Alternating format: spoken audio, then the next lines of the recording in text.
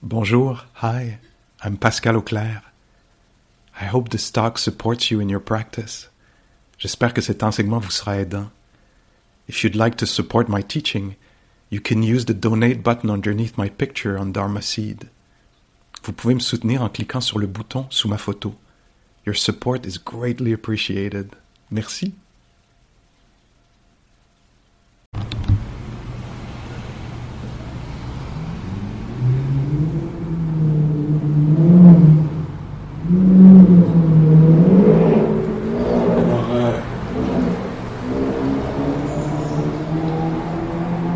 Aujourd'hui, dans mon activité sociale avec Muriel, on est allé jogger. Je sais pas si on jogue quand même un peu. On marche, surtout on jase surtout. Et on parle de la pratique ou de l'organisme, ce que l'on s'occupe, voie boréale, des choses comme ça. Puis aujourd'hui, à un moment donné, Muriel me posait une question, puis en fait j'ai trouvé qu'il y avait un filon là-dedans, là, puis j'ai dit tiens, peut-être qu'on pourrait parler de ça ce soir. La question c'était comment on fait pour continuer la pratique, comment toi t'as fait, est-ce que ça t'est arrivé d'avoir à continuer la pratique dans une passe difficile, là, puis je trouvais que c'était une bonne question, parce que si on voit cette pratique-là sur une longueur de temps, puis c'est pas instant meditation, c'est insight meditation ici. Alors c'est pas, on est dans un truc là qui est un peu à contre-courant. On n'est pas dans quelque chose d'instantané. Quoique ça se pourrait qu'on trouve des bénéfices très rapidement, là. Mais cette pratique-là, elle est souvent, elle est vue sur une vie entière, là, en plus en termes de décennies de pratique que de 2-3 semaines. Là, alors, puis donc, on peut s'imaginer que sur une vie de pratique, il va y avoir des moments où de s'asseoir, puis d'être au milieu de cette expérience-là du corps ou du cœur, de la psyché. Ça va être confrontant, ce ne sera pas des bonnes nouvelles, ça va être désagréable. Tu sais. Puis comment on continue? Pourquoi on continue? Pourquoi les gens continuent ça quand parfois c'est difficile de s'asseoir? Mais d'abord, on voit aussi que les gens souvent laissent tomber cette pratique-là pour un moment, puis ils reviennent. Alors, c'est quelque chose qu'on voit souvent. Des fois, par exemple, souvent, ce qui nous amène à la pratique, je ne sais pas c'est quoi votre expérience à vous, mais souvent, c'est la douleur, la souffrance. Comme il y a quelque chose d'insatisfaisant, peut-être une vague de fond là, d'insatisfaction ou un événement qui perturbe. Là, mais, fait que donc, je pensais à ça, puis je me disais, ah oui, je te disais, Muriel, ah oui, c'est vrai que dans la pratique, il y a souvent une étape qu'on nomme les profs comme ça, puis je l'ai vu souvent dans les longues retraites, cette situation-là arriver, où, en anglais, on dit « the rolling up the mat », l'étape de la pratique, là, où est-ce que l'étudiant vient, puis là, il dit « OK, là, on s'imagine une retraite de 3 mois, par exemple, où on fait ça pendant 3 mois, de 6 heures le matin à 9 heures le soir, là, tu sais. Puis à un moment donné, après genre 4 semaines, 5 semaines, là, quelqu'un qui vient me voir et qui me dit « OK, je l'ai faite, là. Ça va, là, je veux vraiment écouter un film. » Il peut même être pas bon. Je veux vraiment me passer, baisser ma barre, là. Je veux pas être 2 minutes de plus avec cette psyché-là. C'est fou là-dedans, là. Parce que être assis, c'est peut-être pas votre expérience ce soir, c'est peut-être pas votre expérience régulière, mais ça va arriver à un moment donné qu'être assis là, dans la pratique quotidienne, là, si on s'assoit même 10, 15 ou 20 minutes par jour, ça, qu'on a une pratique régulière, on va s'asseoir au milieu de toutes sortes d'états. Puis avec le temps, sur une longueur de temps, c'est peut-être pas un intensif de pratique comme dans une retraite où on pratique beaucoup pendant plusieurs jours, mais plus sur une longueur de temps, on va voir à quel point cet esprit-là se défile, se ment à lui-même, est arrogant, ou se tape dessus, saillit, est avide, réorganise la réalité, etc. Peut-être que je décris juste le mien et celui de Muriel. un esprit humain, c'est une psyché, c'est très très complexe, ça fait toutes sortes d'affaires. Quand on s'assoit comme ça, puis qu'on n'est pas dans le divertissement, on n'est pas dans déplacer l'attention sur autre chose, l'électronique ou quoi que ce soit, là, quand on s'assoit, puis on devient témoin, là, c'est une façon d'en parler, témoin, observateur.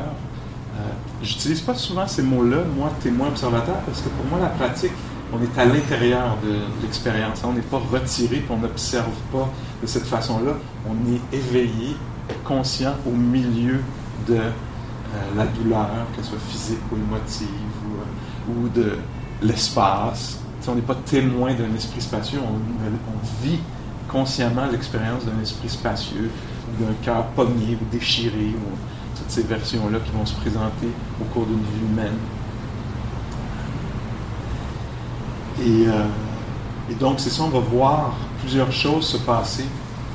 Et c'est possible qu'à un moment donné, la pratique est très profonde. Là, on va voir, entre autres, plus on va stabiliser notre attention, ça c'est des choses dont je parle régulièrement, plus on va être attentif, plus notre attention va être posée dans le réel plutôt que dans l'attente, la projection, les présuppositions, mais vraiment la rencontre avec la réalité.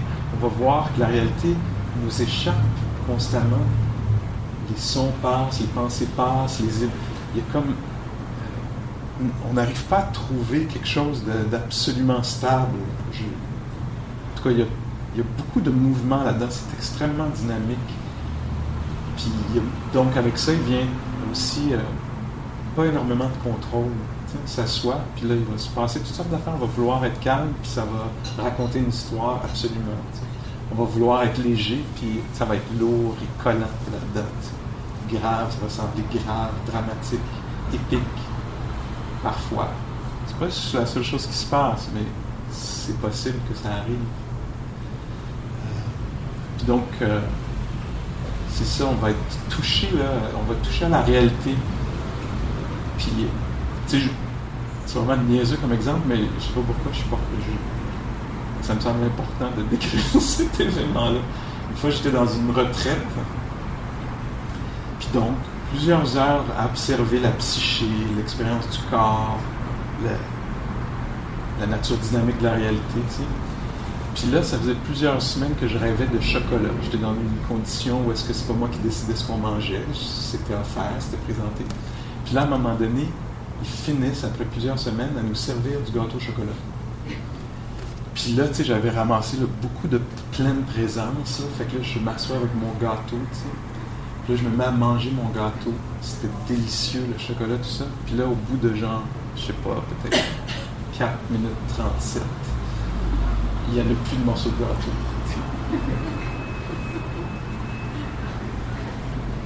Puis là, c'était vraiment un moment grave, un grand tournant de ma pratique. C'était fini, cette affaire-là dont j'avais rêvé pendant plusieurs semaines, qui semblait être le bonheur. Tu sais, j'avais projeté là-dessus, tu sais. C'est comme, si tu me donnais juste un morceau de gâteau, là, je pourrais continuer un autre 5 semaines. Toute ma vie serait en ordre, tu sais, comme... Tu sais, et là, je suis assis là, puis là, je finis la dernière bouchée, puis tout à coup, oh my God, là, je suis rentré dans un deuil profond. Des attentes par rapport à l'expérience humaine, tu sais, que j'allais être satisfait. Même le gâteau au chocolat n'arrive pas à produire une expérience stable de bonheur. Ça reste instable, ça reste éphémère, momentané. Puis là, il n'y en a plus. Peut-être que j'avais léché l'assiette, etc. Mais là, il n'y en avait quand même plus. Puis cette expérience-là n'était plus accessible, était passée, finie. Aïe, aïe. Alors, dans la pratique, on va être confronté à ça, on va voir comment les choses, nous échappent. Même quand elles sont là, des fois, on va être habité par la peur de les perdre, la connaissance que ça ne va pas rester, tu sais. Ça les rend encore éphémères, fragiles, même si elles sont là, ces choses-là, tu sais. Alors, il y a un moment où, rolling up the mat, l'étudiant arrive et fait comme, OK, je l'ai vu, là, l'impermanence dont vous parlez tout le temps dans le bouddhisme, anicca, impermanence, everything rising, falling. Là, je l'ai vu, ça va. Le fait que les choses ne peuvent pas satisfaire complètement. OK, je l'ai vu là. Là, je veux juste oublier ça. Alors, il y a cette étape-là qui peut venir, ça peut se présenter dans la pratique.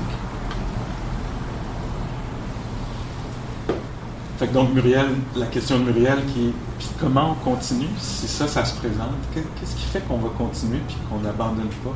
Je disais, puis là, je réfléchissais en marchant, en jasant, tu sais. Je disais, ben, en fait, l'image ce qui me vient à l'esprit, c'est quand j'allais au début de ces retraites-là, la première journée, quand on arrive, ils nous demandent souvent de remplir un petit formulaire, puis la première question, c'est souvent pourquoi venez-vous à la retraite, tu sais? Quelle est votre intention? Puis, ben, pendant plusieurs années, j'écrivais, je m'arrêtais, puis là, je me disais, pourquoi je viens ici, tu sais? Je sais que je vais être pogné avec mon esprit pendant plusieurs jours, tu sais, puis c'est pas nécessairement, il va y avoir des moments agréables, mais ce sera pas nécessairement le fun, tu sais. Les patterns vont être révélés, là, tu sais. Puis souvent j'écrivais, ben en fait, je peux pas payer que quelqu'un d'autre fasse la job, quelqu'un va pas le faire pour moi, tu sais, il y a personne qui peut faire ça. Puis mon alternative, ce serait quoi? D'être mu par ces affaires-là, d'être mu par la peur, par le doute, d'être mu par tout le temps par le désir que ce soit ailleurs, puis là, je vais l'avoir, puis là, au bout de quelques heures, je vais être insatisfait, puis je vais juste projeter sur autre chose. C'est ça mon alternative. Veux-tu vraiment vivre de même? J'aime autant m'asseoir au milieu de ça, puis faire face à cette affaire-là, puis apprendre à ne pas être dupe sous l'emprise de ça, à ne pas détester ça, à voir, au traverser, à être éveillé, l'éveil du Bouddha, être éveillé au milieu de ça. Je veux apprendre à ne pas être pris à la gorge par ces affaires-là, tu sais. Puis ça nécessite beaucoup de temps, de trempage dans ces affaires-là, en pleine conscience. C'est ma compréhension des choses. Puis donc, c'est pour ça que j'y vais, parce qu'en fait, je ne sens pas que j'ai le choix. T'sais. Puis dans ces pratiques-là, moi, j'ai été traversé, puis je pense que c'est ce qui arrive probablement aux autres aussi, d'autres façons, mais j'ai été traversé des fois, puis je dis ça parce que j'ai l'impression que vous allez reconnaître quelque chose dans votre vie à vous. J'ai été traversé par des périodes de deuil qui semblaient sans fin, comme la perte, juste tout le temps avec la perte, et toujours dans le background, dans l'avant-plan, cette perte-là, ou le doute, ou la haine. Tu sais, un moment, je me rappelle, j'étais en retraite, puis là, tout à coup, l'idée qui était débarquée, c'était esti de loser. Tout le monde se construit des carrières, des familles, achète des maisons, des chars, des affaires, construisent des affaires. Puis toi, le bum, tu t'en vas dans le bois, tu t'assis là, puis tu trempes dans ta psyché. Tu sais, c'est ça que tu fais. Fait que là, j'étais assis de même pendant plusieurs jours. Esti de loser. Tu sais, c'est quoi ton affaire? Comment ça? Qu'est-ce que tu fais là, tu sais? Qu'est-ce que tu fais là? Le monde cuisine pour toi, tu sais. Le monde, tu sais, tu fais rien toute la journée assis ton cul, tu sais. J'étais là-dedans, j'aurais pu écouter ça puis partir. Vraiment, j'étais comme paralysé par cette voix débilitante. Mais c'est en étant au milieu de cette affaire-là que j'ai pu trouver la façon de ne pas croire à ça, de me dégager de cette voix-là, qui semblait toute puissante, la voix de la vérité qui regarde au-dessus et qui dit « T'es un tas de marde. Moi, je le sais. » Reconnaissez-vous ça? Est-ce que ça se présente dans votre vie? T'sais? Ça, c'est une des formes dans le bouddhisme. On a l'ignorance qui est comme au cœur de toute la problématique. L'ignorance, ça se manifeste souvent par un sentiment qu'on n'appartient pas à la réalité, qu'on est une erreur, qu'on n'appartient pas qu'on est comme que la vie, toutes ces règles, elles marchent bien, mais nous autres, on est comme une aberration au milieu de ça. Puis là, ben, c'était une manifestation de ça. Puis moi, ma job, c'était de prendre mon siège, le Dharma seat, le siège du Dharma. J'avais pas l'arbre, mais c'est le même mouvement archétypal, de m'asseoir. puis de ne pas être emporté, pris par ça, mu par ça, sous l'emprise, kidnappé, pris par ça, puis rester là fidèle, rester là aimant, rester là apprenant comment accompagner cet être-là à travers. C'est hallucinant, parce que tu fais rien, tu es assis. Tu es juste assis, puis toute ta psyché, les côtés ombragés, on pourrait dire, de la psyché sont révélés. Les autres côtés aussi, mais à ce soir, c'est pas de ça qu'on parle. Viens la semaine prochaine. Les côtés ombragés de la psyché sont révélés, puis c'est pour ça qu'on s'assoit, c'est pour que ça sorte, ces affaires-là, puis qu'on développe le courage, la bienveillance, l'accompagnement, la clarté, qu'on puisse voir clairement que ça, c'est pas la voie de la vérité, que ça, c'est pas une voie aidante, intelligente, c'est une voie abusive, etc. Pour voir que l'expérience de perte n'est pas sans fin, peut être accompagnée. Alors, puis encore une fois, c'est quoi pour moi l'alternative? C'est de tout faire pour ne pas ressentir la solitude? Non. C'est de me dire, tiens, je vais m'asseoir avec cette expérience-là de solitude, puis je vais me tourner vers ça. Je vais rencontrer cette expérience-là au lieu de l'éviter ou d'être mu par ça, de me faire toutes sortes de choses épuisantes pour ne pas sentir ça, courir, m'éloigner à tout prix de ça, craindre ça. Alors c'est ça ma réponse, c'est comme j'ai pas senti que j'avais le choix en fait. Une autre partie aussi, c'est peut-être personnel, mais moi ça m'intéresse ce genre de stock-là, d'affaires-là. Je suis curieux, ça m'intéresse la psyché, le cœur humain, ses travers, mais aussi sa beauté, dont on ne parle pas nécessairement énormément ce soir. Je suis rushant. Ça va-tu? Oui. Tu disais que cette voie-là, c'est une manifestation en bouddhisme de l'ignorance. De la confusion, de la méprise, de l'incompréhension. D'une mauvaise compréhension de qu'est-ce qui est quoi. Qu'est-ce qui est aidant, qu'est-ce qui l'est pas, qu'est-ce qui est vrai, qu'est-ce qui l'est pas, qu'est-ce qui est par quoi on est hanté, qui ne représente pas, qui n'a pas de valeur en fait. À quoi on donne de la valeur auquel on ne devrait pas en donner tant, auquel on prête du sérieux, de l'intelligence, quand ça n'en a pas en fait.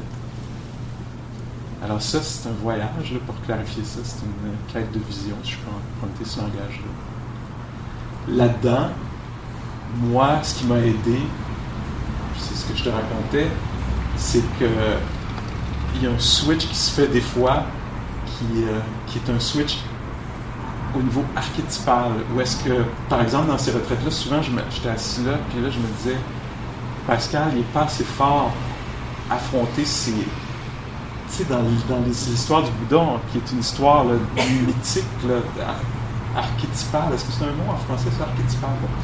Alors, ça va m'aider, je vais me sentir plus à l'aise de l'utiliser beaucoup dans les prochaines minutes.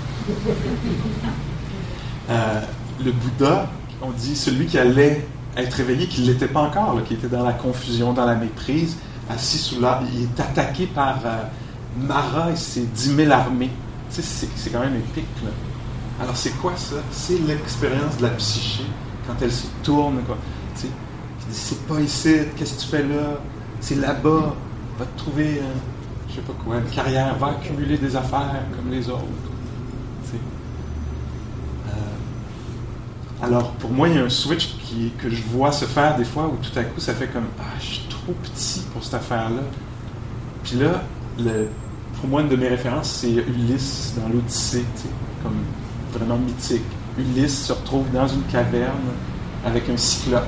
Le cyclope est 20 fois plus gros que lui, puis il n'y a pas de porte de sortie, genre. C'est sûr que ce ne sera pas facile, cette situation-là. Hein? Alors, tu vois, OK, mais c'est ça qui t'arrive, Pascal. T'es Frodo dans Tolkien, t'es dans une grande quête, puis c'est ça, l'expérience humaine. C'est des grandes batailles parfois, c'est des grandes aventures, c'est pas... c'est ça aussi. Alors, donc, pour moi, j'utilisais ces choses-là, je me souviens, je viens de comprendre l'affaire de Jésus, Jesus. Tu sais, quand j'étais petit, je lisais des bandes dessinées de Jésus. C'est un gars qui se tenait avec sa gang de chums, puis, etc. Puis là, à un moment donné, il se retrouve sur une croix. Tu sais, planté de... C'est sûr que ça va être tellement intense, comme ces questionnements sur l'être humain, puis la cruauté de l'être humain, puis tout ça. Ça va tellement être intense, la douleur de son cœur, la tristesse de se voir faire ça, que c'est sûr que le chest va y ouvrir, puis que le cœur va sortir, puis va sortir de même, puis se mettre à... Puis des fois, j'étais assis, puis c'était comme ça, je suis trop petit de même, il faut aller vers quelque chose de plus grand, comme boum! Tu sais? Quand, avec mon prof, Jack Cornfield, j'ai eu la chance de passer plusieurs heures avec lui quand il rencontre les pratiquants, les méditants individuellement. Tu sais, moi, je suis là, dans le coin, puis là, lui, il rencontre les gens. Puis souvent, je l'ai vu faire quand quelqu'un décrivait une maladie chronique ou une fat mortelle ou une douleur chronique ou une perturbation là, grave, tu sais, douloureuse, dramatique dans la vie, la perte d'un être cher, etc.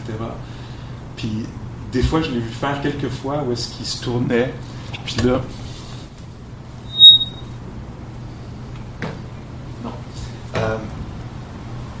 Souvent, dans le cours de... C'est sûr qu'à quelque part, ça ne m'étonnerait pas qu'il y ait une statue de Shiva qui fait dans la danse cosmique, là, avec tous les bras. Avez-vous vu ça? C'est dans un cercle de feu, Shiva danse. Puis là, Jack prend cette statue-là, puis il dit ça. Shiva, c'est un être cosmique là, qui est immense. Puis lui, il danse dans un cercle de feu. Il y a ce feu-là qui lui a été donné, puis lui, il danse avec grâce, ou elle, ou cet être-là, besoin de genrer ça. Peut-être. Mais Shiva danse. Toi, voici ta part de feu. Voici ta part de souffrance. Elle a pris cette forme-là. C'est cette affaire-là qui t'arrive, qui arrive à tes os. C'est cette affaire-là qui arrive à ta famille. C'est cette affaire-là qui arrive à ton cœur. Est-ce que tu as le goût d'essayer de voir si tu peux danser avec grâce au milieu de ce feu-là? C'est ta part de la douleur humaine. Elle prend cette forme-là. Tu es invité à danser dans ce feu-là. Comme il y a un mouvement là, qui sort du personnel, du petit, puis qui va vers quelque chose de très grand. Là, je vais vous présenter une idée. Je ne sais pas, vous verrez pour vous-même comment aller cette idée-là, mais Jack, quand je faisais ma formation avec lui, des fois, il me disait à moi puis aux autres, il disait... Il y a Stan Groff qui est encore en vie. Stan Groff, c'est quelqu'un d'extrêmement intéressant. Il est allé virer loin dans la psyché humaine. Il est vivant. Vous devriez vous organiser pour passer du temps avec lui. Moi, je vous suggère d'essayer de le rencontrer. Puis si je peux aider, je vais le faire. Puis je me souviens que je suis allé passer quelques jours une fois avec Stan Groff. Puis la chose qui m'a le plus comme touché dans sa présentation, sa compréhension du monde, c'est qu'il disait... Ça va être ma compréhension, là, mais j'arrive pas à avoir exactement cette vision-là, mais je pense que ça serait possible de percevoir le monde comme ça. Lui disait, d'après ce que j'ai compris encore une fois, il disait, tu sais, notre petite existence, là, moi, puis mon loyer, puis moi, puis mes vidanges, puis moi, puis ma carrière, puis moi, puis mes relations qui marchent ou qui marchent pas, etc. Cette petite version-là là, qui nous obsède, puis qui nous fascine, puis auquel on passe beaucoup de temps à penser, moi avant, moi après, moi. Est-ce que vous reconnaissez quelque chose là-dedans? C'est comme s'il disait ça, qu'on prend vraiment pour la réalité. Là. Si je dis c'est peut-être pas aussi réel que ça, vous allez me dire, ben voilà, comment là? C'est vraiment asseoir les vidanges. Il n'y a pas d'irréel là-dedans. Là, puis d'après ce que je comprends, Stan Groff, il disait, en fait, c'est peut-être pas aussi réel que le mouvement, plus que la vie des archétypes. Ça prend cette forme-là, de cette histoire-là, de cette rencontre-là qui marche pas, de ce cheminement-là, de ce succès soudain-là qui est déconcertant, ou de cette perte-là. Mais en fait, ce qui est vraiment vivant, c'est les archétypes, c'est les grands mouvements, c'est le comment est-ce que la bienveillance peut prendre le dessus sur la haine, comment est-ce que la clarté peut émerger dans la confusion. Puis ça prend différentes formes. Voyez-vous un peu ce que je suggère, que la perception de la réalité, c'est pas nécessairement que ça, c'est absolument réel, autant que l'autre affaire. Un lien que moi je fais, c'est qu'il y a 20 quelques années, maintenant, au mois de janvier, à un moment donné, je revenais de Québec en auto sur la 20, et la voiture s'est mise à spinner, comme ça. Il y avait plein d'autos autour, c'est genre un dimanche soir, tout le monde rentrait.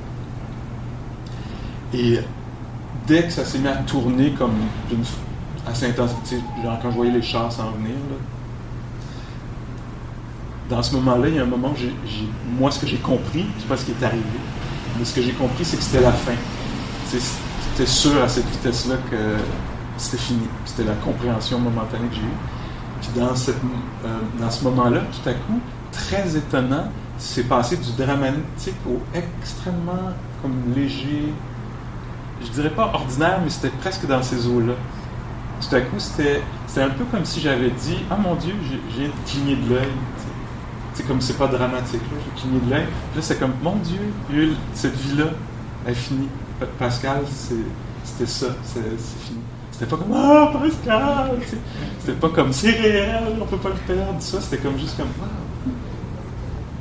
Puis finalement, l'histoire, c'est que la voiture est rentrée dans le banc de neige tellement profondément qu'on ne pouvait plus sortir. On est rentré dans un grand nuage blanc.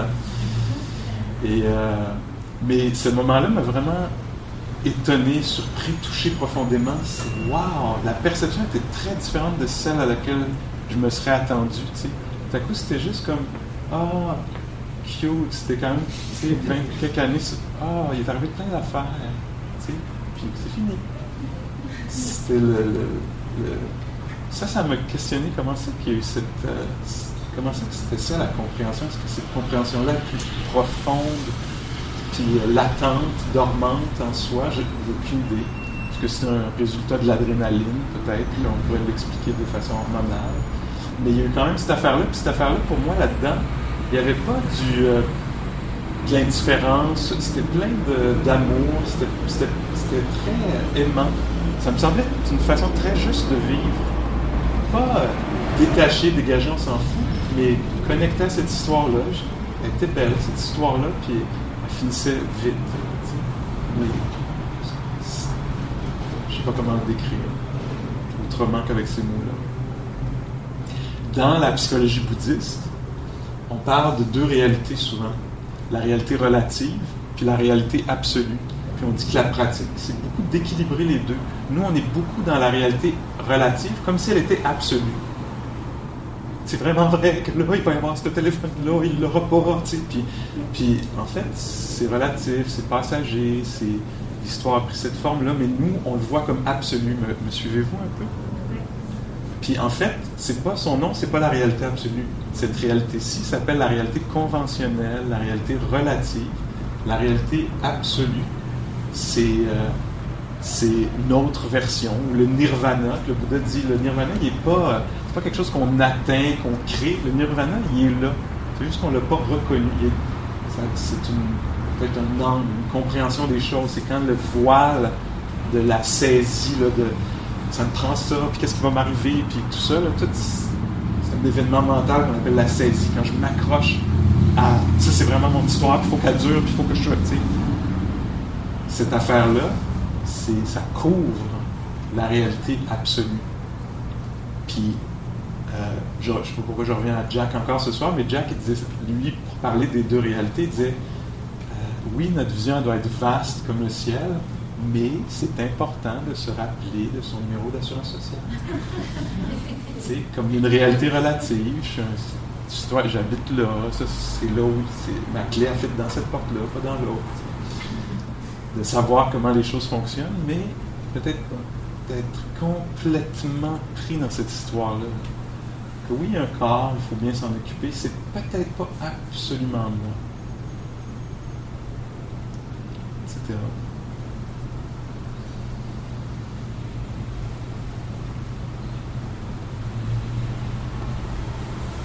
Alors, quelques-uns des archétypes. Il y a l'histoire du Bouddha, c'est une histoire mythique.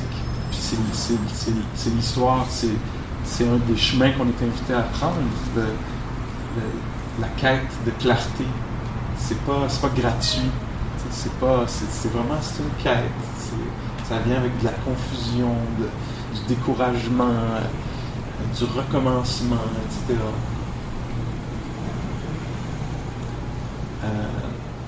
Je finis peut-être en nommant deux autres genres d'archétypes qui peuvent être inspirants de la culture populaire. Comment elle s'appelle, Dorothée, dans Le Magicien d'Oz, qui part dans une quête pour défaire la méprise. On va se rendre compte que le magicien d'Oz, en fait, c'est pas quelqu'un de tout puissant, c'est de la peur qui a pris cette forme-là. C'est ce qu'elle va découvrir à la fin. Mais elle, comment elle fait? Elle le fait avec des alliés. C'est très beau. Elle le fait avec Toto, le chien, puis le lion, puis l'épouvantail, puis l'homme de fer, c'est ça. Puis donc, elle s'entoure. Elle est plus réseau, peut-être. Elle a un réseau, un réseautage. Elle s'entoure bien. T'sais. Peut-être ça représente des qualités intérieures, là, comment notre peur peut devenir du courage, etc. L'autre que j'aime bien, c'est Fifi Brin d'Acier. Moi, c'est un de mes archétypes là, qui m'a toujours accompagné. Elle, je trouve qu'elle est bien accompagnée de ludicité. Elle est joueur, elle est aimante, c'est une amie. Hein, c'est vraiment un archétype de l'amitié. Là. C'est quelqu'un qui n'a pas de parents, mais qui crée une gang de monde autour d'elle, puis qui aime, qui est aimante, qui est joueuse, puis elle fait son chemin avec ces qualités-là. Alors, on a tous nos mythologies personnelles. Je présente les miennes. Y a-t-il quelque chose là-dedans qui pourrait être utile? Alors ça pourrait faire une semaine intéressante, de temps en temps, d'arriver à faire comme la petite histoire de Pascal, Muriel, Roxane, cette petite histoire-là. Peut-être en fait que c'est juste un setup pour cultiver, découvrir le courage, pour faire naître la compassion, pour apprendre le détachement sain. Je ne sais pas quel mot exactement, l'expression utilisée pour parler de ça. T'sais. Peut-être que c'est une occasion parfaite, chacune de nos histoires, pour faire naître en soi quelque chose qui va pouvoir continuer à vivre. De la détermination, du courage, de la clarté, de la bienveillance. Des forces qui sont universelles, qui ne sont pas tellement juste... puis j'ai accès à ça. Là. Je peux c'est un anglicisme, tap into this. Je peux inviter ça. Il y a ça. C'est possible. Quand on a une psyché, une sensibilité, on a accès à ça. De la conscience, de l'intégrité,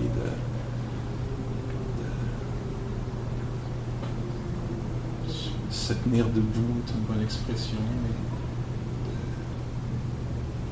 d'établir ses limites. On peut aller jouer là-dedans d'une façon plus grande. Ça vous tente-tu? Quelque chose là-dedans? En tout cas, il va peut-être se présenter une opportunité cette semaine de faire comme un sentiment de gratitude tout à coup. Wow, ok, voilà la super occasion de sortir de mon petit moi et entrer dans quelque chose d'un petit peu plus vaste.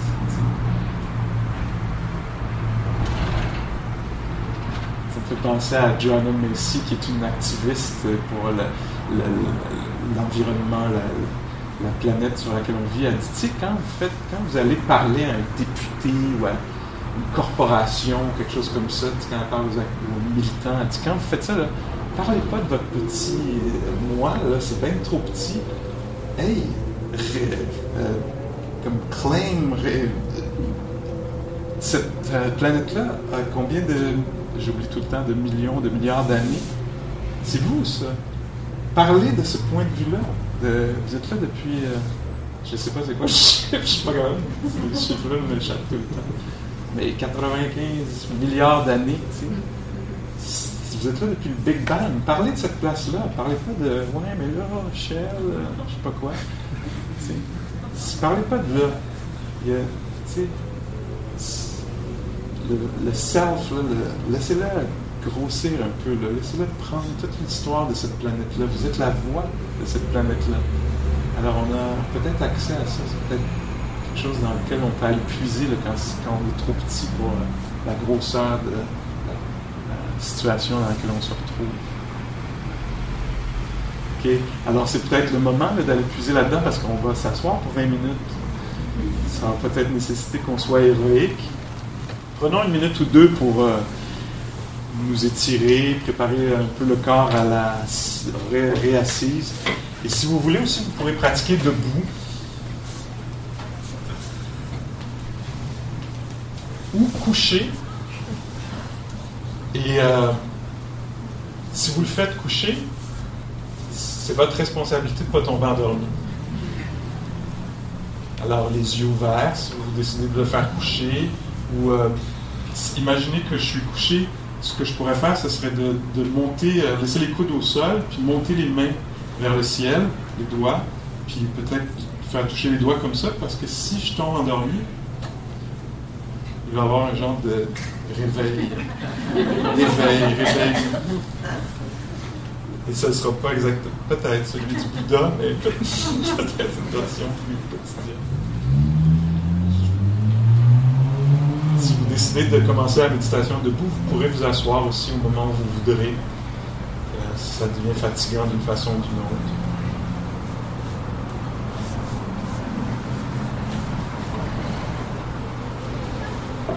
Si on était dans d'autres conditions, peut-être la marche méditative, alors une chose que vous pourriez, une façon d'alternative, ce serait, sans que ça fasse de bruit, peut-être juste si vous voulez, en étant debout, de passer le poids d'une jambe à l'autre. On peut se balancer comme ça. Puis la méditation pourrait être faite comme ça pendant quelques minutes, toute la durée de la méditation. Juste une présence pleine au corps, en mouvement.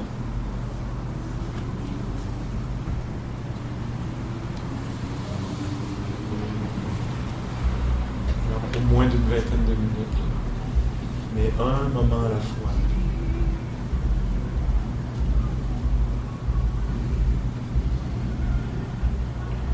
Si l'expérience est douce, heureuse, faite de contentement, d'espace, de bien-être, sentez pas qu'il y a quelque chose que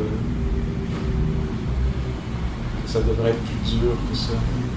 Laissez-vous apprécier ça, laissez-vous connaître ça.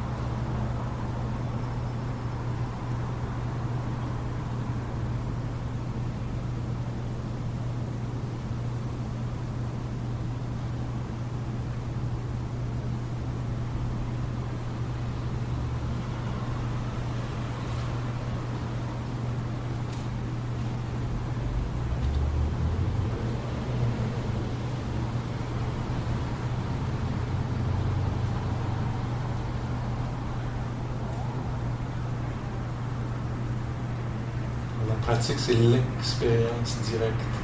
C'est pas l'analyse.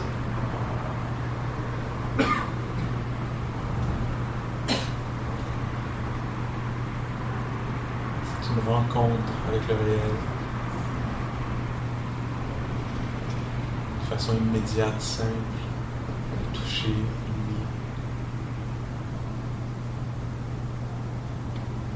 L'expérience intérieure.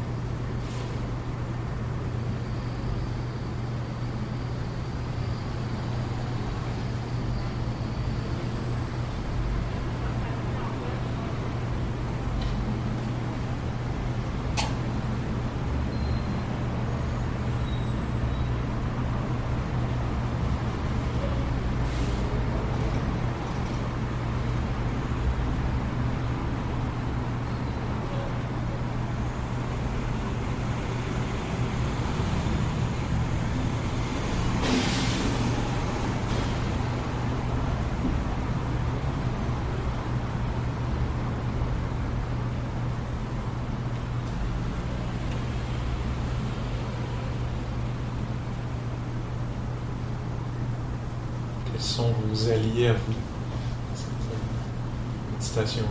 Est-ce que c'est le calme, la bienveillance, le courage, l'équilibre, la patience, la joie?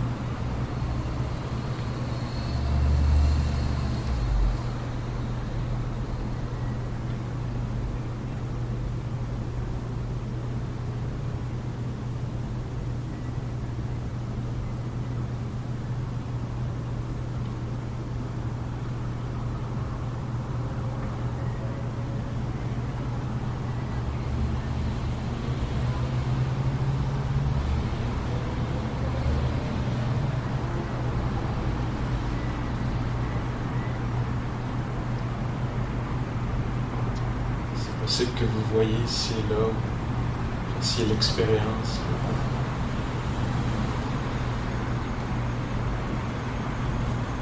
de l'inconscience, de l'automatisme, du désir qui projette ailleurs.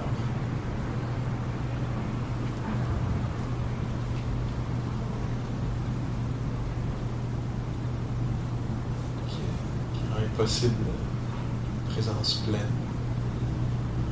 convaincant que c'est ailleurs que ça se passe, au bonheur plus tard, quand j'aurai ceci ou cela.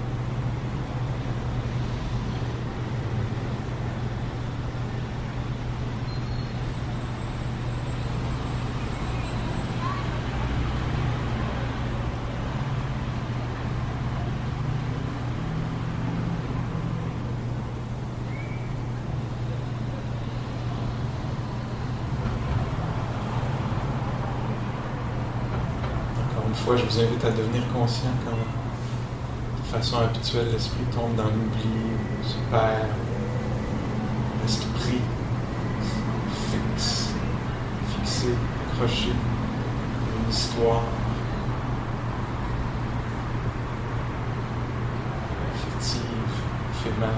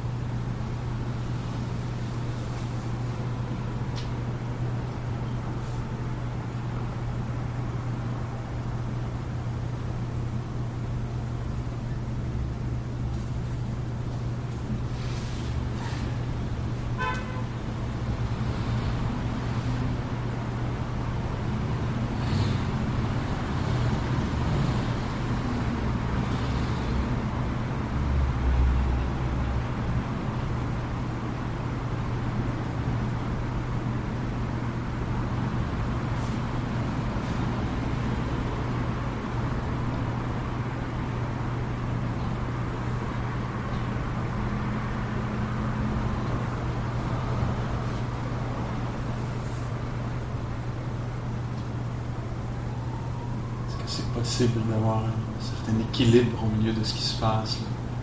Que ce soit particulièrement bien ou désagréable, intense ou neutre. C'est possible de rester équilibré au milieu de la vie dynamique, extérieure ou intérieure.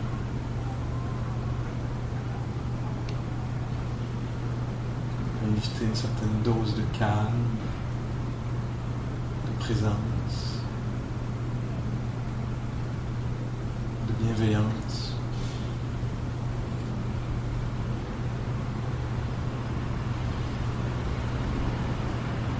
Un engagement.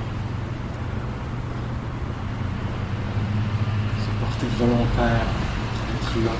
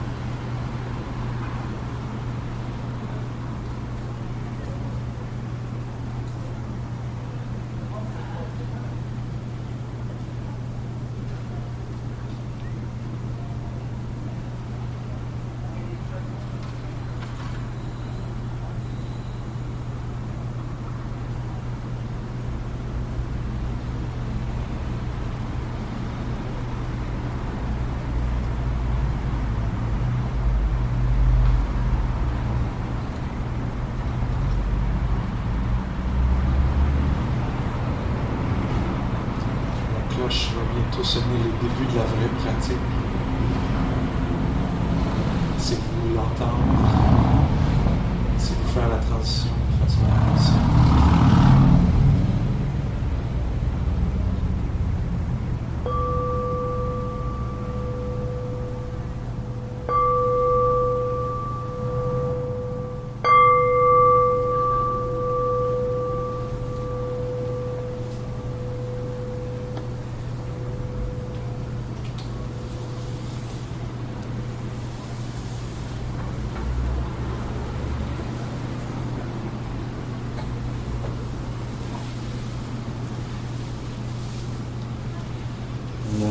Psychologie bouddhiste, on a le terme pali, dukkha.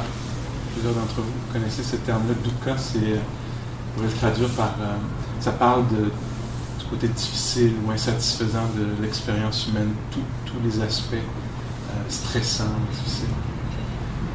Et un moine très respecté, Ajahn Chah, qui vivait dans la forêt en Thaïlande, lui disait il y a deux sortes de dukkha. Deux sortes de stress ou de difficultés. Il y a le dukkha qui mène vers plus de dukkha, puis le dukkha qui mène vers la fin de dukkha.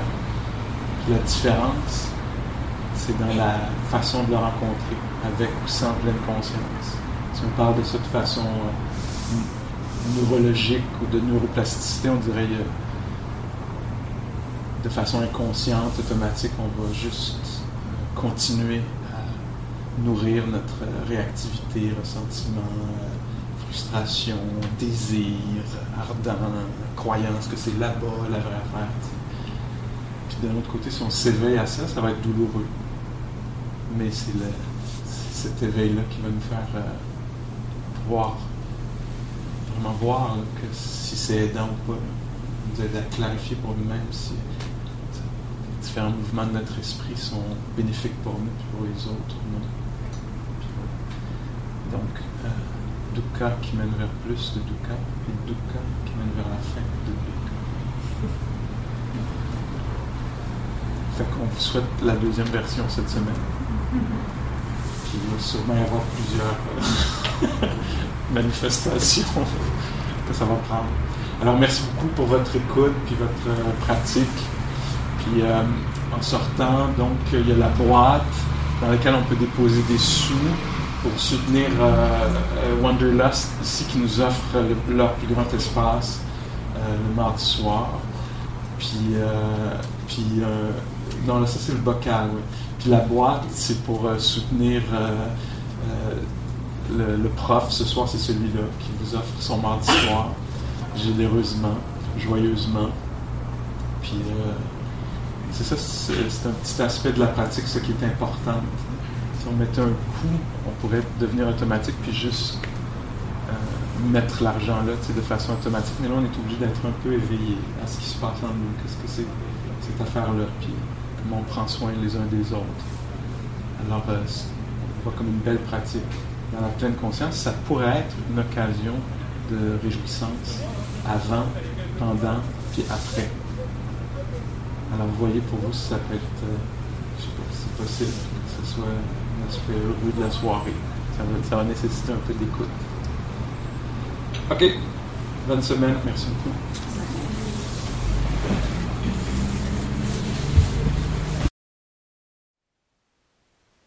Thank you for listening. To learn how you can support the teachers and Dharma Seed, please visit dharmaseed.org/donate.